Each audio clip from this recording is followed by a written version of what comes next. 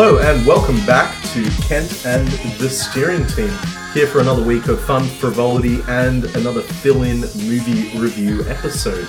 You guys must be getting used to this by now.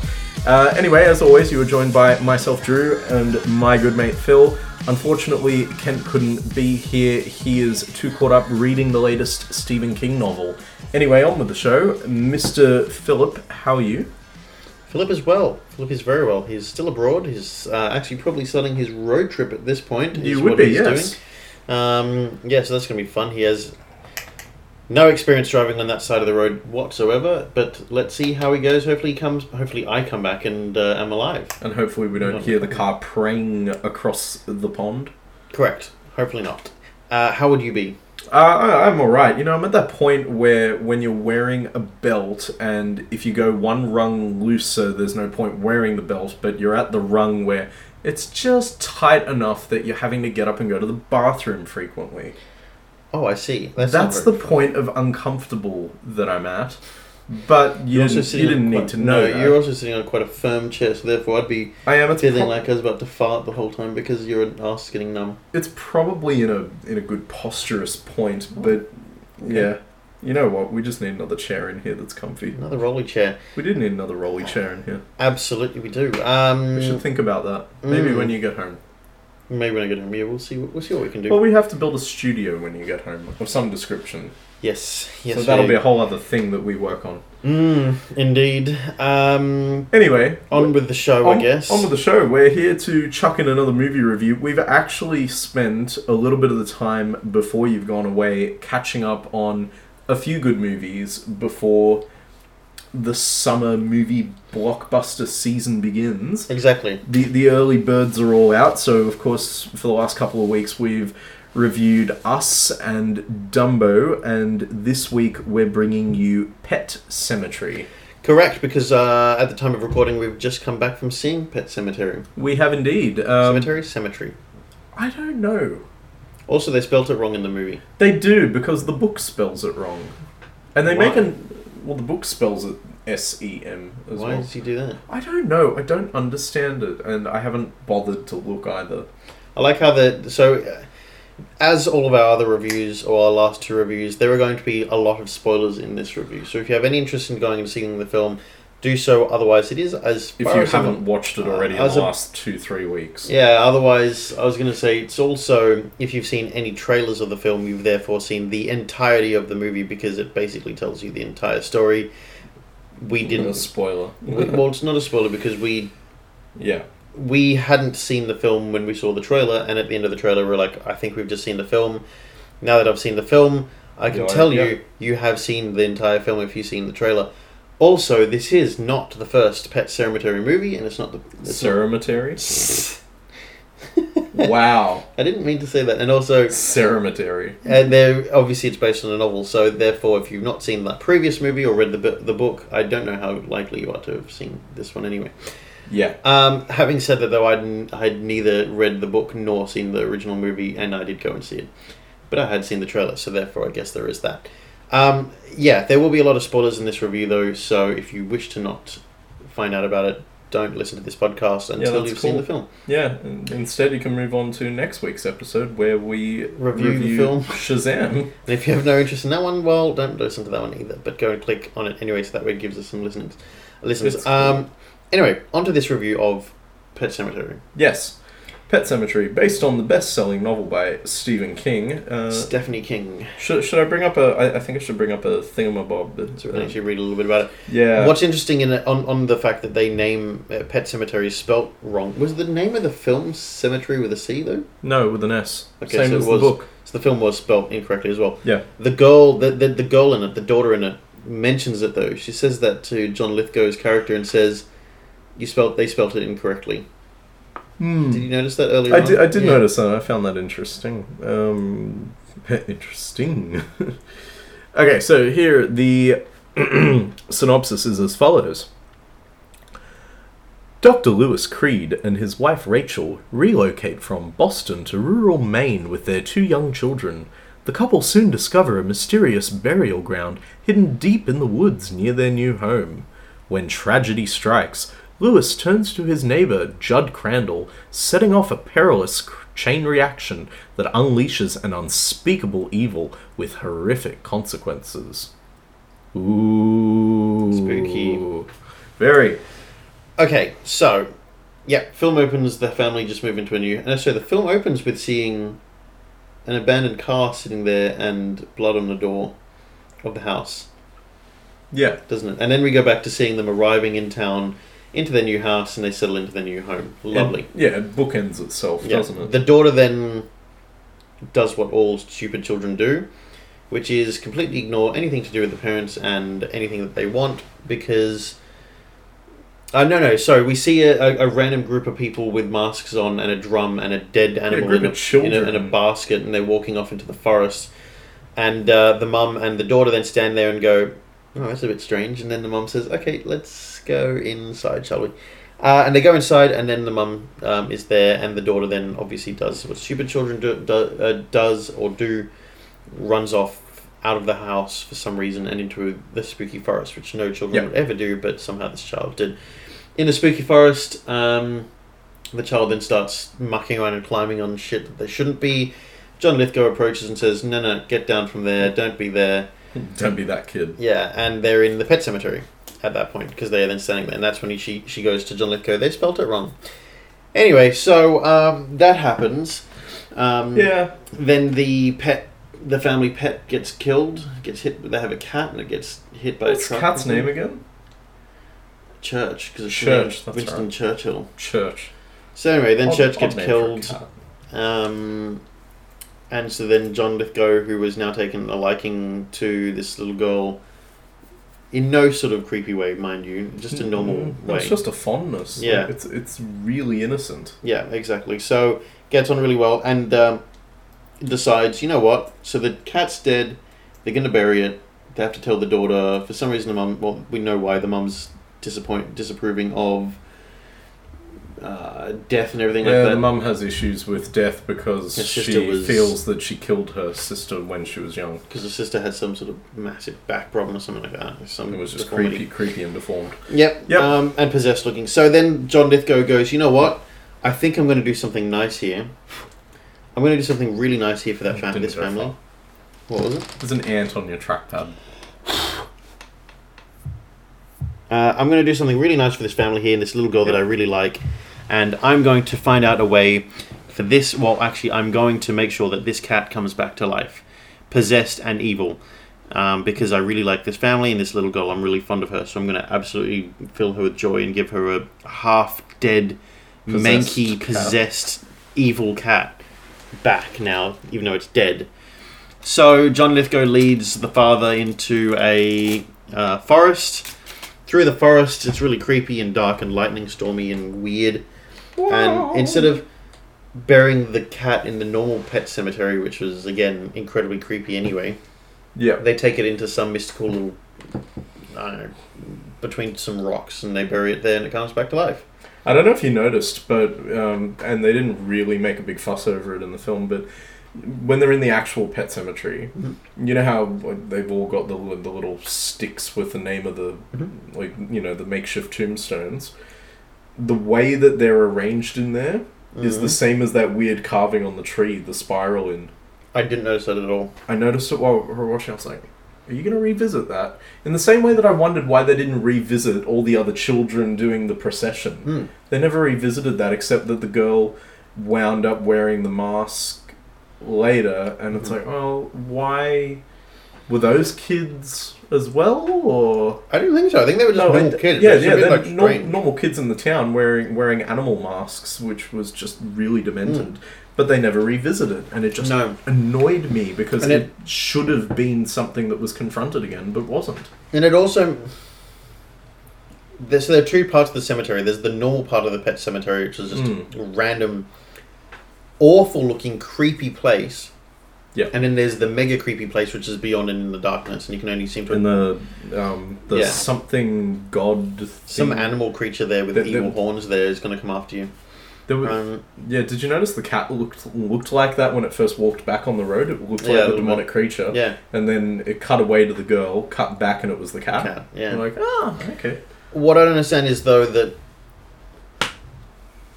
why the hell were those kids in that first... were they not frightened by the first part of it? The second thing is, what parent lets their kids go unsupervised to go bury an animal that's dead? It's poor parenting, and it just... This is what frustrates me. It may be the book, it may be the film, or it just may be a product of the fact that this was a story originally written decades ago. But maybe that is the problem. I think that is the problem, that this is a story that was written in a time where kids were able to just go out and do whatever, and parents were not supervising, and they've tried to apply that by setting this film in the present day. Yeah, which doesn't work. Why would you let kids take a dead animal with the kid behind you beating a drum and some weird masks on? Just part of the town. Not just that, walking through someone's property to go bury an animal on someone's property in the most horrifying of places. Just a cemetery made of just with stick bloody tombstones and everything like that. Not even a proper cemetery with a fence around it. It's just a spot in the forest that people bury their pets. Not only that, though, there's an even creepier one attached to it, which no one knows about except for John Lithgow. So then he takes this guy into there, and they go and bury the cat, and the cat comes back to life. It just doesn't make sense. It's illogical. But anyway, that happens. It's just...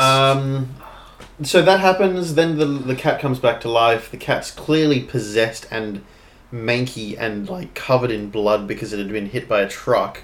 And so it was just a mess, and when it came back to life it wasn't clean or anything, and it was just evil. And scratched the little girl, and the brother, and the dad, and was just wailing all the time, and just growling and evil, and hissing and stuff. So anyway, then the dad decided to get rid of the cat for a second time. He got rid of the cat. Yeah.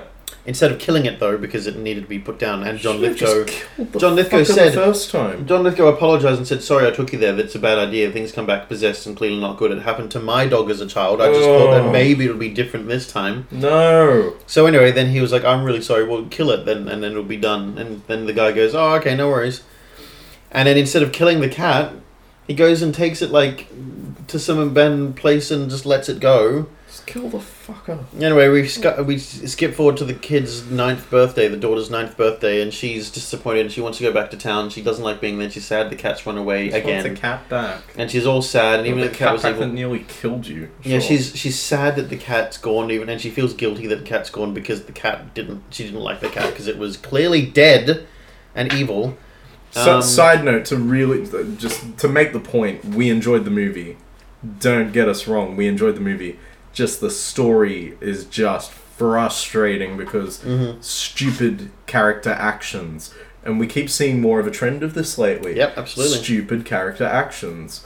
And it's uncharacteristic because Stephen King's stories don't normally center on stupid people, or at least your main characters aren't necessarily behaving stupidly. What's really annoying is that there was a moment in this film where I thought it was going to redeem itself and do what so many films don't do. You know how when someone's looking off into the distance and they see something that seems bizarre? Yep. And then they say, they say nothing about it, and someone goes, "What's the matter?" And they go, "Oh, nothing. Yep. The dad, it was one of those things, I think fast forward, the daughter dies because... Again, the cat comes back at the kid's birthday. She sees the cat on the road, runs onto the road, gets hit by a truck. Yep. Anyway, so the kid's dead, and then suddenly they're all disappointed and sad and everything like that because the kid's dead, even though it was a stupid idiot that ran onto the road to see a cat. Who has a house by a fucking freeway, though, or something? There's trucks going at 1 trillion kilometers an hour flying and it's preempted. They foreshadow it at the very beginning by having the truck well past and scare the shit out of the mother. So clearly we know this is happening, but instead of putting a fence up, they just go, "Oh, that's fine. Yeah. We'll play a blindfolded game of hide and seek and let the kids living run in on quiet the road." Country town in Maine. All it has is trucks going past it. Nothing bad ever happens here. Cut to stomach. I heard that. Cut to 10 minutes later. The cat's dead. And no, not even the cat dead. Quiet town, nothing happens. 10 minutes later, the dad, who is a doctor, by the way, encounters a freakish incident where some dude gets run over by a car, and then the dude dies, and a minute later haunts the comes doctor. Back to life and says, "Lewis," who's his character name. Yeah, I know you did something, or don't do whatever you're about to do, or something like that. Yeah, it just... No. Yeah, that's what it was. That was the scene. That was the scene. He said, I think he says to the nurse, "Oh, he just said my name." And then the nurse goes, "What?" And then he goes, "Oh, nothing," and leaves it at that. No, you should have said something. Like, they were about to redeem themselves, and they didn't do the thing. They didn't do the good thing. They did the bad thing, which was to do that scene. It's awfully frustrating. Yeah, and do the stupid thing again and again. Anyway, so then the girl gets killed. The mum gets sad and goes away on holiday with the son. And then the dad's at the house all on his own. He goes and digs the daughter up then and takes her to this place. Even though John Lithgow's character had said, "Don't do what you're thinking of doing," you've just literally seen that the cat goes possessed and the guy's daughter was possessed. Dog was possessed, and they had to kill it, and then they got the cat away. And like, you just seen what fucking happens. Anyway, he does the thing. The daughter comes back. The daughter's clearly possessed possessed and dead. The daughter even goes, "Am I dead?" And he goes, No, don't be silly. I just went away somewhere. She's in the bath and the dad's brushing her hair, and just for some reason there's a knot or like tag in the back of her head. Instead of stopping, trying to get it out, he just keeps ripping on the back of her head with a hairbrush and pulls out clumps of hair. And then we see some staples in the back of her head, so she's clearly dead still. So she was dead and she's possessed, and then everything goes horribly wrong and she kills everyone. So, you know. Well, the staples are there because they would have performed an autopsy on her. Why? She got hit by a truck. Probably sort of performed an autopsy. They didn't tell him to do that if there's something bad. I liked the movie. We liked the movie. It's not a movie that we didn't like. We just were a bit like, okay. A lot of dumb decisions happened.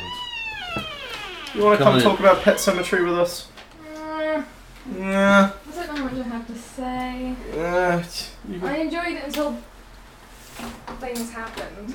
Yeah, you're probably going to say the same as us. It was a good movie. We enjoyed it. They just did stupid things. They're so dumb. The whole movie. I just feel like every horror movie I've watched recently, it's frustrating to watch because they just do stupid shit. Again, it hinges on stupid things. And I just finished saying, Sarah, about how... watch some good horror. Like what? I don't know. The Conjuring 1 and 2. Yeah, that's good horror. Yeah. There's not a lot of doing the stupid thing. There's a little bit of it, but not a huge amount of it. Sometimes things just happen and they can't control it in those movies. In this one, again, like I just finished saying, that everyone just does the stupid thing. Like, the guy had literally just seen his cat be possessed and revolting and evil, and the neighbor goes, "Oh, yeah, that happened to my dog too. I thought that would be different this time. I guess not." So then what does he do?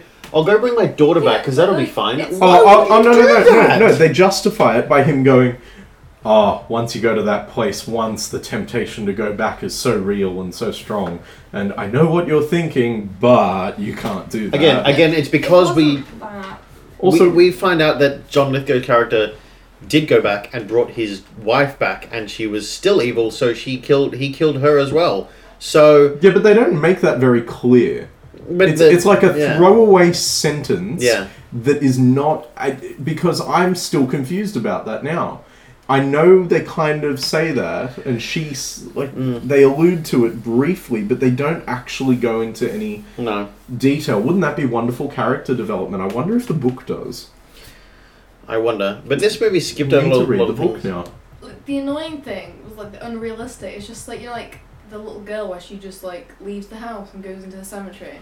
What child? I said that too. Leaves the house, I would be terrified to go if I saw some kids walking with evil pet-looking or animal masks on, a dead dog or cat in a basket, and then someone walking along with a drum at a really slow pace behind them. I wouldn't be like, you know what? And seriously, I want to go and see where they're going. That forest looks creepy and dark, and I'm with my mother here, and I'm terrified, and I'm in a new place, and I don't like it here, and I want to go back to my new house, or my old house in Boston. Nah, stuff it. I'm going to go walk into the forest and see what's going on instead of watching SpongeBob. Yeah, what 8-year-old chooses going into the creepy fucking forest instead of SpongeBob and Patrick? But the thing that does make her want to go home is when a cat scratches her. that was the pivotal point. They're like, nah, I'm done. My cat scratched me. Not any of the other creatures. Except for when the cat then disappears and then she mopes through her birthday because, the cat left me. Is it my fault that... Oh, make sure you close the door so the cat doesn't come in. I don't like that cat because it's clearly dead and it smells like death and it is evil and it has, like, blood clot in its hair because it got hit by a truck and is clearly not alive. But, that's my cat. And, now I'm sad because my cat's gone missing. Now I want to go back home. No, what are you talking about? Anyway, then the cat comes back while, again, we also comment on the fact that they're playing hide and seek with the blindfold on in front of that road, which they, again, in the first 5 minutes of the movie, proved was an evil place or a dangerous place because they had a truck go past so fast and so big that scared the shit out of the mum and the son. But then they go and play hide and seek in front of that road because that's perfectly fine. Daughter gets hit by a truck, gets killed, she comes back to life because the dad's an idiot. Since when is there stupid in a Stephen King story? Like there's stupid, but not like this kind of stupid. Exactly. So, a little bit frustrating that happened, but... Just a smidge. And look, I thought John Lithgow played his character really well. But he does, doesn't he? Because he plays every character really well. It's John Lithgow thing. He's a very gifted actor, and... Yeah, it was wonderful seeing him in that part. The voice. Can't get bored of John Lithgow's voice. And you know what? I found Jason Clarke to be a really believable dad, even though he makes a couple of stupid errors himself. Yeah. But that's not down to performance, that's down to writing. What else is he in? But when he's like, when the eyes are all bloodshot and watery, which is like the whole second half of the movie... Basically, like, I find him really compelling and really, really deep in his character. Like, that is the sign of a good actor. He just goes headfirst into this character and embodies him completely. What else has he been in, you ask? Yeah. Jason Clarke, Zero Dark 30. Yeah, I think I've seen him in Mudbound. No. Everest. No. Terminator Genesis. Yep. Pet Sematary, The Aftermath, Serenity, First Man, Winchester, Chappaquiddick. Life Aquatic, I think you mean to say. No. Chappaquiddick. Nice try. He's been in heaps of things. Hang on. Halifax FP, Diagnosis Murder, Water Rats, Heartbreak High. Because, Aussie actor. Yeah. Two Guys, a Girl, and a Pizza Place. Blue Healers. All Saints. Our Lips Are Sealed, the Mary-Kate and Ashley Sydney film. I know what I think I thought. The Bill. What? I thought that he was in Prometheus as the blue guy at the start. He has the same face. Rabbit Proof Fence. Hey. Home and Away. Hey. Farscape. Okay. There we go. White Collar Blue. Oh, okay. Stingers. Remember White Collar Stingers? Blue. Yeah, I remember Stingers. Death Race with Jason Statham. It's not a good one. Brotherhood was a show he starred in. Fair enough. Wall Street, Money Never Sleeps. Okay. Lawless with Tom Hardy and Thingamabob Shire. The Great Gatsby. I didn't see that. It's good. It's worth watching. White House Down. Okay, maybe I saw him in that. Oh, of course, this is likely what you saw him in. I knew I was forgetting a crucial one. Dawn of the Planet of the Apes. Who was he in Dawn of the Planet? The main guy. I don't think I've ever seen Dawn of the Planet of the Apes. It's the one after the James Franco one. Yeah, I didn't see that. Oh, you haven't seen it? Watch it. No, I haven't seen any of them after the James Franco one. The two after the Franco one are brilliant. How many are there? There's just 3. Oh, okay. Now, in this new timeline, there are 3. Okay. But the James Franco one is the awful one in comparison to the other 2. Quickly, why in those movies, I know it's completely off topic and on a tangent. No, go on. Why did they not at any point show or miss out on the fact that they could have shown a rocket taking off? They could have just had James Franco standing in front of a TV with on the news in the background, a spaceship taking off to go, or like a space shuttle taking off into space. I thought there was a shot of it. I didn't think there was, but I thought there was a shot of something. But there always should have been. That's what I was annoyed about, because they never alluded to the fact that these people could have been. That's another good one with John Lithgow. Taking thing. What?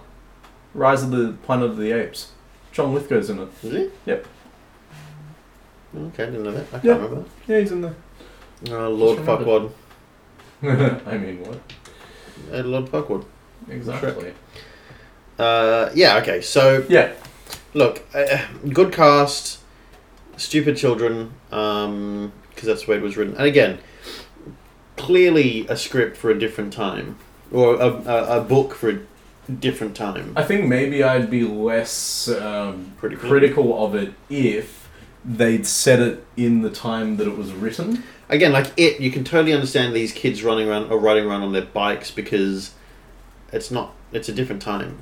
There's none of this, totally over the top political correctness. You see it in Stranger Things as well. It's set in a different time. Isn't it? Stranger Things is set in the 80s. Yeah, okay, good. Yeah. And it is what, the same? It is set in the 70s. But it was a very weird and interesting trajectory.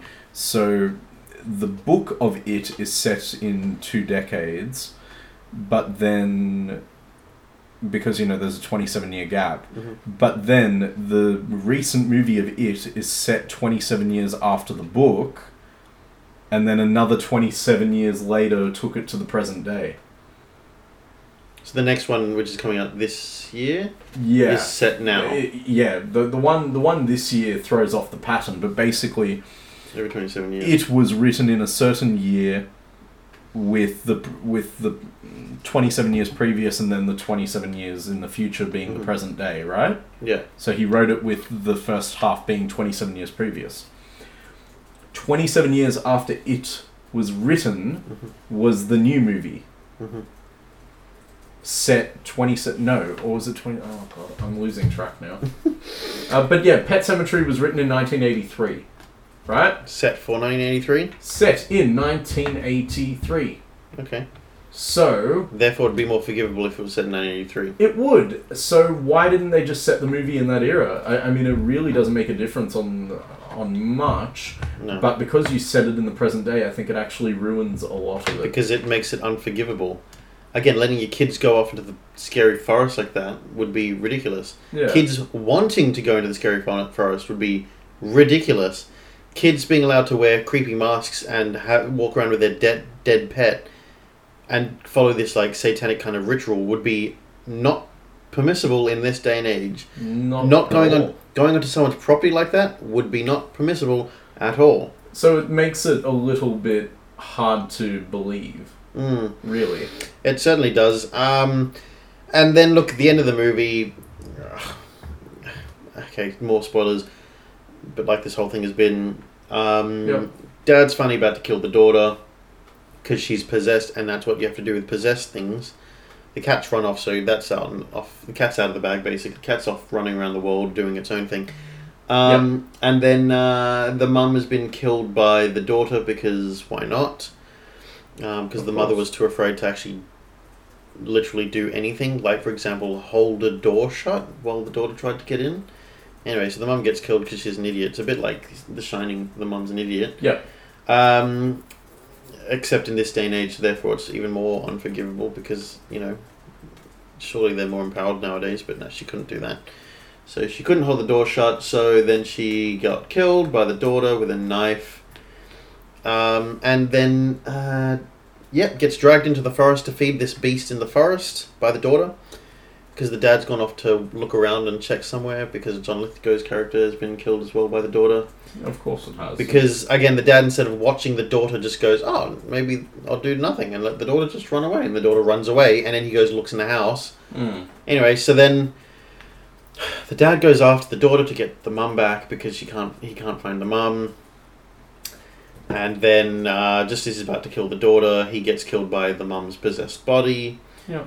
And then, next thing we see the three of them walking along with the cat to go to the family's car where the little boy, unpossessed, is sitting on his own. Do you think he was killed by them, or do you reckon he just goes along with the family with them all dead?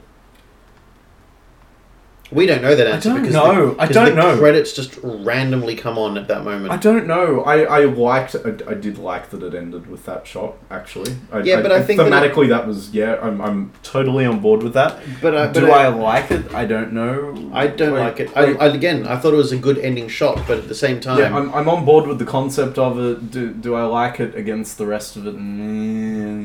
It also felt like the story wasn't... It's abrupt. Finished. It's incredibly abrupt. Like, I don't... And that's annoying. Feel like we got the whole story told, because it's just kind of like, oh, that's it. Finished. Yeah. Like, would you agree, Sarah? It just ended incredibly abruptly? Yeah, like, I feel like there was never any, like, point to the film. Like, yeah, because now they're actually done. Happened. Yeah. Like, what did happen, where everyone, No, it doesn't matter, because it's not... Oh, here, I found the 27-year thing here. For, there was 27 years between the first adaptation and the second adaptation. So the Tim Curry one came out in 1990, and then the new film came out in 2017. Okay, so no link to the books. Yeah. Okay, cool. Good.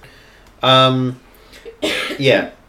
I think that this movie ended way too abruptly, and I was surprised when the credits came on, and the incredibly irrelevant and non-fitting music. Yep. Credit music, again, not bad song, but just not relevant to the...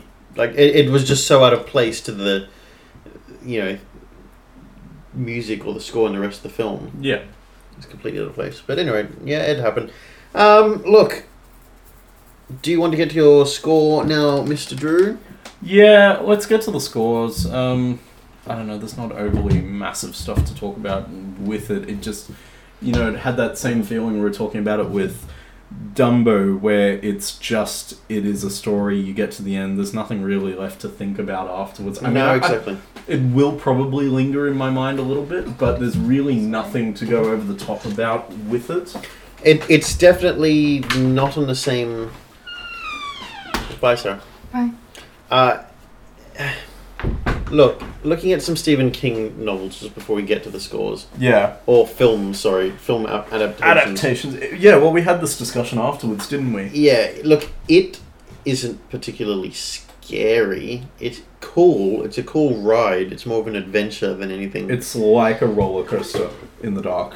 Yeah, but it's still not very scary. I think the scariest point was in the bathroom where he goes, "You'll float too," in the bathroom. In the basement. The flooded basement. That's the really scariest. That was the scary part. The part that got me was when Beverly turns around in the bathroom. Oh no, he's there. Yeah, that's the biggest jump scare. That's the jump scare. I nearly screamed at... Oh no. That's number one jump scare. Number one actual thing is the basement. Yeah, sorry, that's the number two jump scare. Do you know why? When he pops out of the projector. Oh yeah. Okay. Oh, that I nearly jumped out of the chair when that happened. I still don't view it as a horror. It's not a horror. Is it a horror? Yeah, it's a horror. I 100% view it as a horror. There is a shot in there toward the beginning of it that scares the shit out of me. No, when the black kid's being chased by the bullies and looks across the lake and sees Pennywise feasting on a child and waves the dead arm at the kid, and it's creepy. Okay, yeah, it is a horror. And also the sewer scene. But it's not... Yeah, I guess it's scary. It's scarier than I remember it, I guess. I've rewatched it a few times now, and I don't remember leaving it particularly frightened. But, I mean, look, if I think of... I think it's more thriller than horror, but I would definitely still put it in the horror category. There are films in the horror category that have less going on than it did. And okay, well then it and I agree, I still think that it is probably, besides Misery, the best Stephen King adaptation in my eyes, because Misery is timeless for me. Look, I think they've all been pretty good, but I think that this is probably one of the weaker adaptations. Yeah. Because it's set in the wrong time, and the story just kind of ends abruptly, and it feels less, not plausible, but it feels less kind of thought out. And again, I think that's a little bit of the issue of it's in the wrong times at the time. I feel like it doesn't translate to film as well as some of the other books do. it just didn't feel theatrical in any way, if that makes any sense. Yeah. When I was sitting there watching it, I felt almost like I was watching a TV movie, not a cinema movie. It had again, even like the scary parts where it was in that random part of the forest in the middle of nowhere. They alluded to a creature out there, but there was no vision of anything out there. It was just you heard like some trees rustle. I felt like I was watching a 20-year-old midday movie on Channel 7. Yeah. That was kind of where it sat for me, or the Sunday afternoon movie at 3 p.m. Especially the way that they were almost... It felt like... It's good, but... In promotion of the film, it felt like they were writing off of the success of it a lot. Yes, in the whole... The marketing of this kind of creepy film, Stephen King novel, scary things in the dark. Yeah, look at that. It is it... But it didn't reach the same successes by any means. No, and that was frustrating. Again, like I've seen so many Stephen King adaptations now, and it just, for me, it doesn't measure up. It's still good, but it's at the lower end of the spectrum. It's not right up there. No, exactly. Like for me, the best adaptation is Shawshank. Of course, but also because Shawshank is just such an incredible film as well, and it's rated number 1 on the IMDb 200. Yeah, the top 250. It's rated as the number 1 movie of all time on their chart, as voted by the users. But I read some reviews before on Rotten Tomatoes collates the reviews from all the official reviewers or whatever they call them. And even my favourite film reviewer gave it a glowing review. I've actually left it open. Really? They left a glowing review? Peter Travers of Rolling Stone, absolute legend. He's been reviewing movies for decades.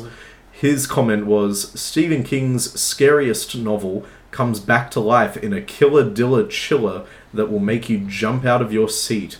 It's the stuff of nightmares. I can't really argue with that. I'm not going to have nightmares over this one. I'd have more nightmares over than this. It has made me terrified to go to sleep some nights if I watch it late and then I'm still thinking about it for a while. This one I'm going to have no issues with because I just found it all too a bit stupid. Yeah, it didn't... some bits were, grotesque, like the dude that died at the beginning. Or even, John Lithgow getting his ankle cut out, which is going to make me consider that, because I find... I'm weird, when someone bends their wrist back and you can see, the inside of the joint and that, kind of...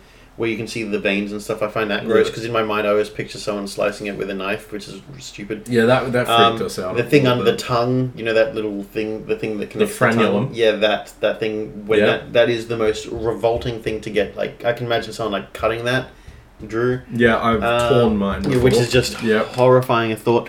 And now I'm going to add the ankle thing to the list, getting his Achilles sliced.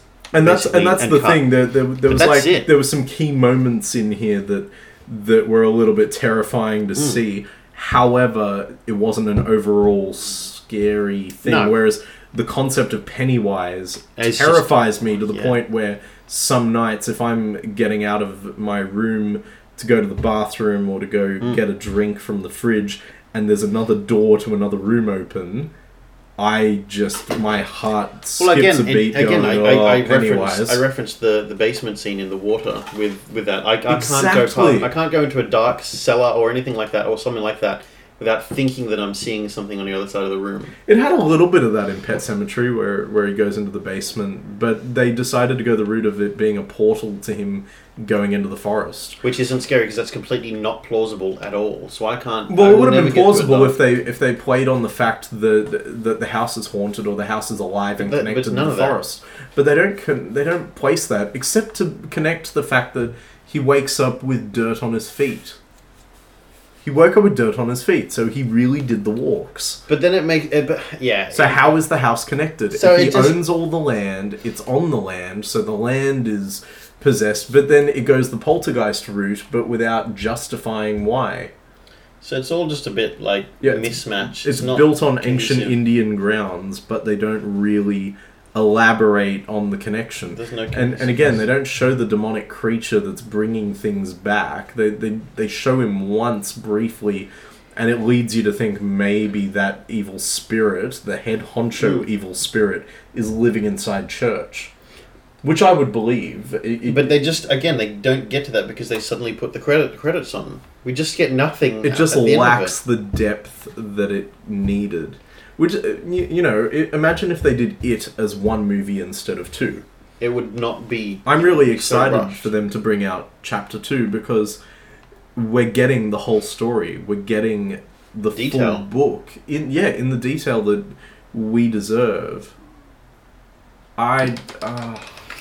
Scores, yes, scores.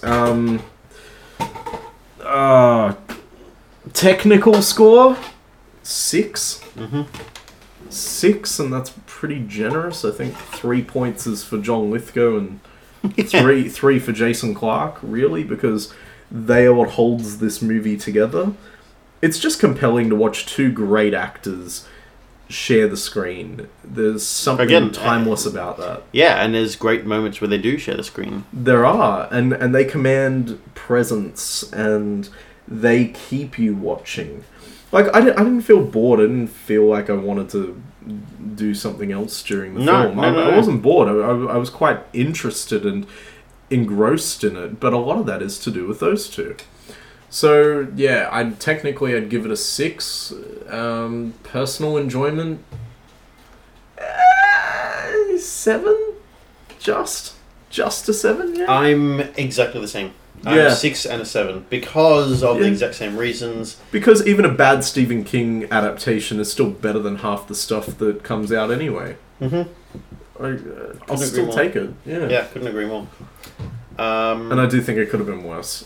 It could have been much worse. It also could have been much better. Especially after the trailers, I did think it was going to be worse. But I was still excited. The idea of it was like, yep, keen. I'm still annoyed. And again, we're going to get to talking about trailers in a couple of weeks. But the fact that the trailer gave away everything. Again, I'd never seen a Pet Sematary movie, but I knew exactly. Sarah and I kept leaning over to each other and saying, "Oh, this is the part where the daughter dies. Oh, this is the part where they take the cat." If the trailer hadn't shown the daughter dying, I would have been content. Yeah, because I would have had no idea that happened.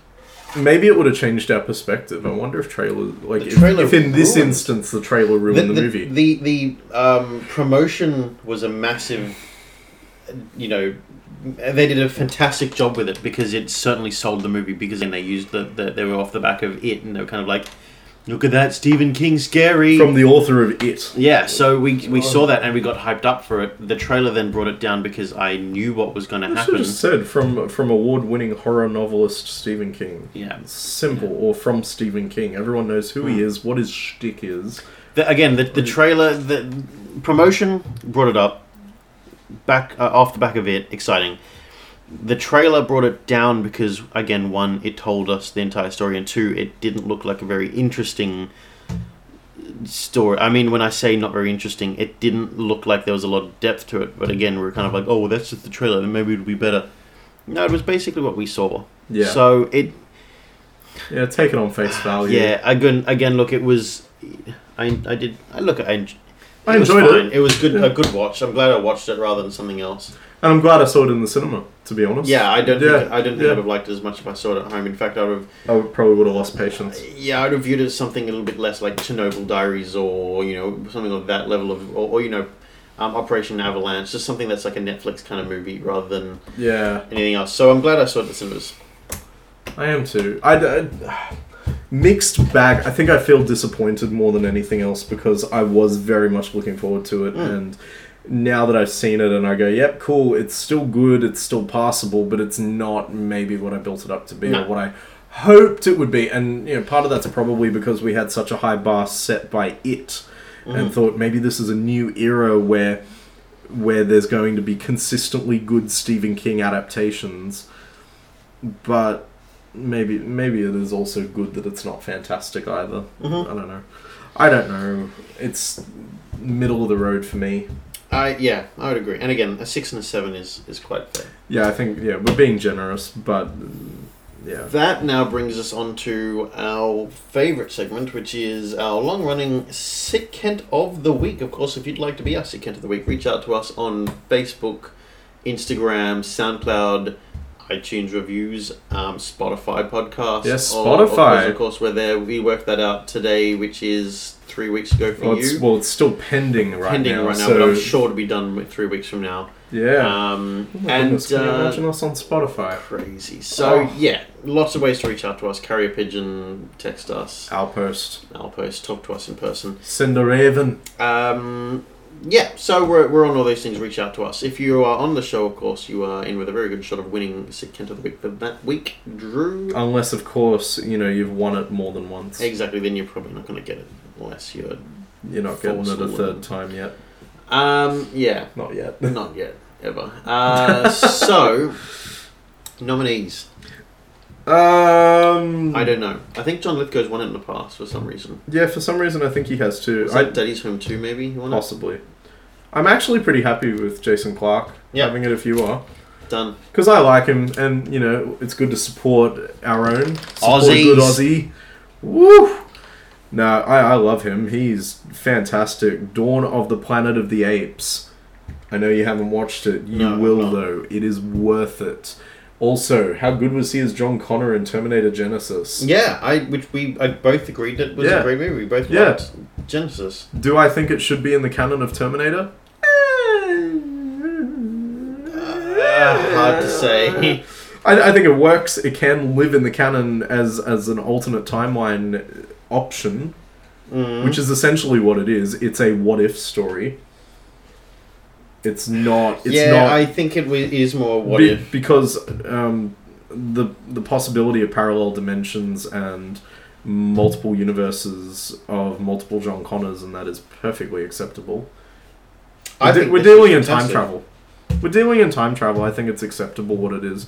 I think it does miss the mark on many counts as well, but maybe that's a review for another time. I think so. But yes. I'm sure, next week you'll be hearing our review of Shazam, which I know you're still a little cautious about. I'm actually pretty keen. Yeah, we'll see. I've got my reservations. 1, it's a DC movie, and 2, I don't know much about it, and 3 looks a bit childish. We'll see. Yeah, we'll see what happens. We'll see. Anyway, stay tuned for that. Thank you for listening. Thank you, Mr. Drew, for being here. Thank you, Mr. Phil, for having me. Always. Until next time. Yep. Design.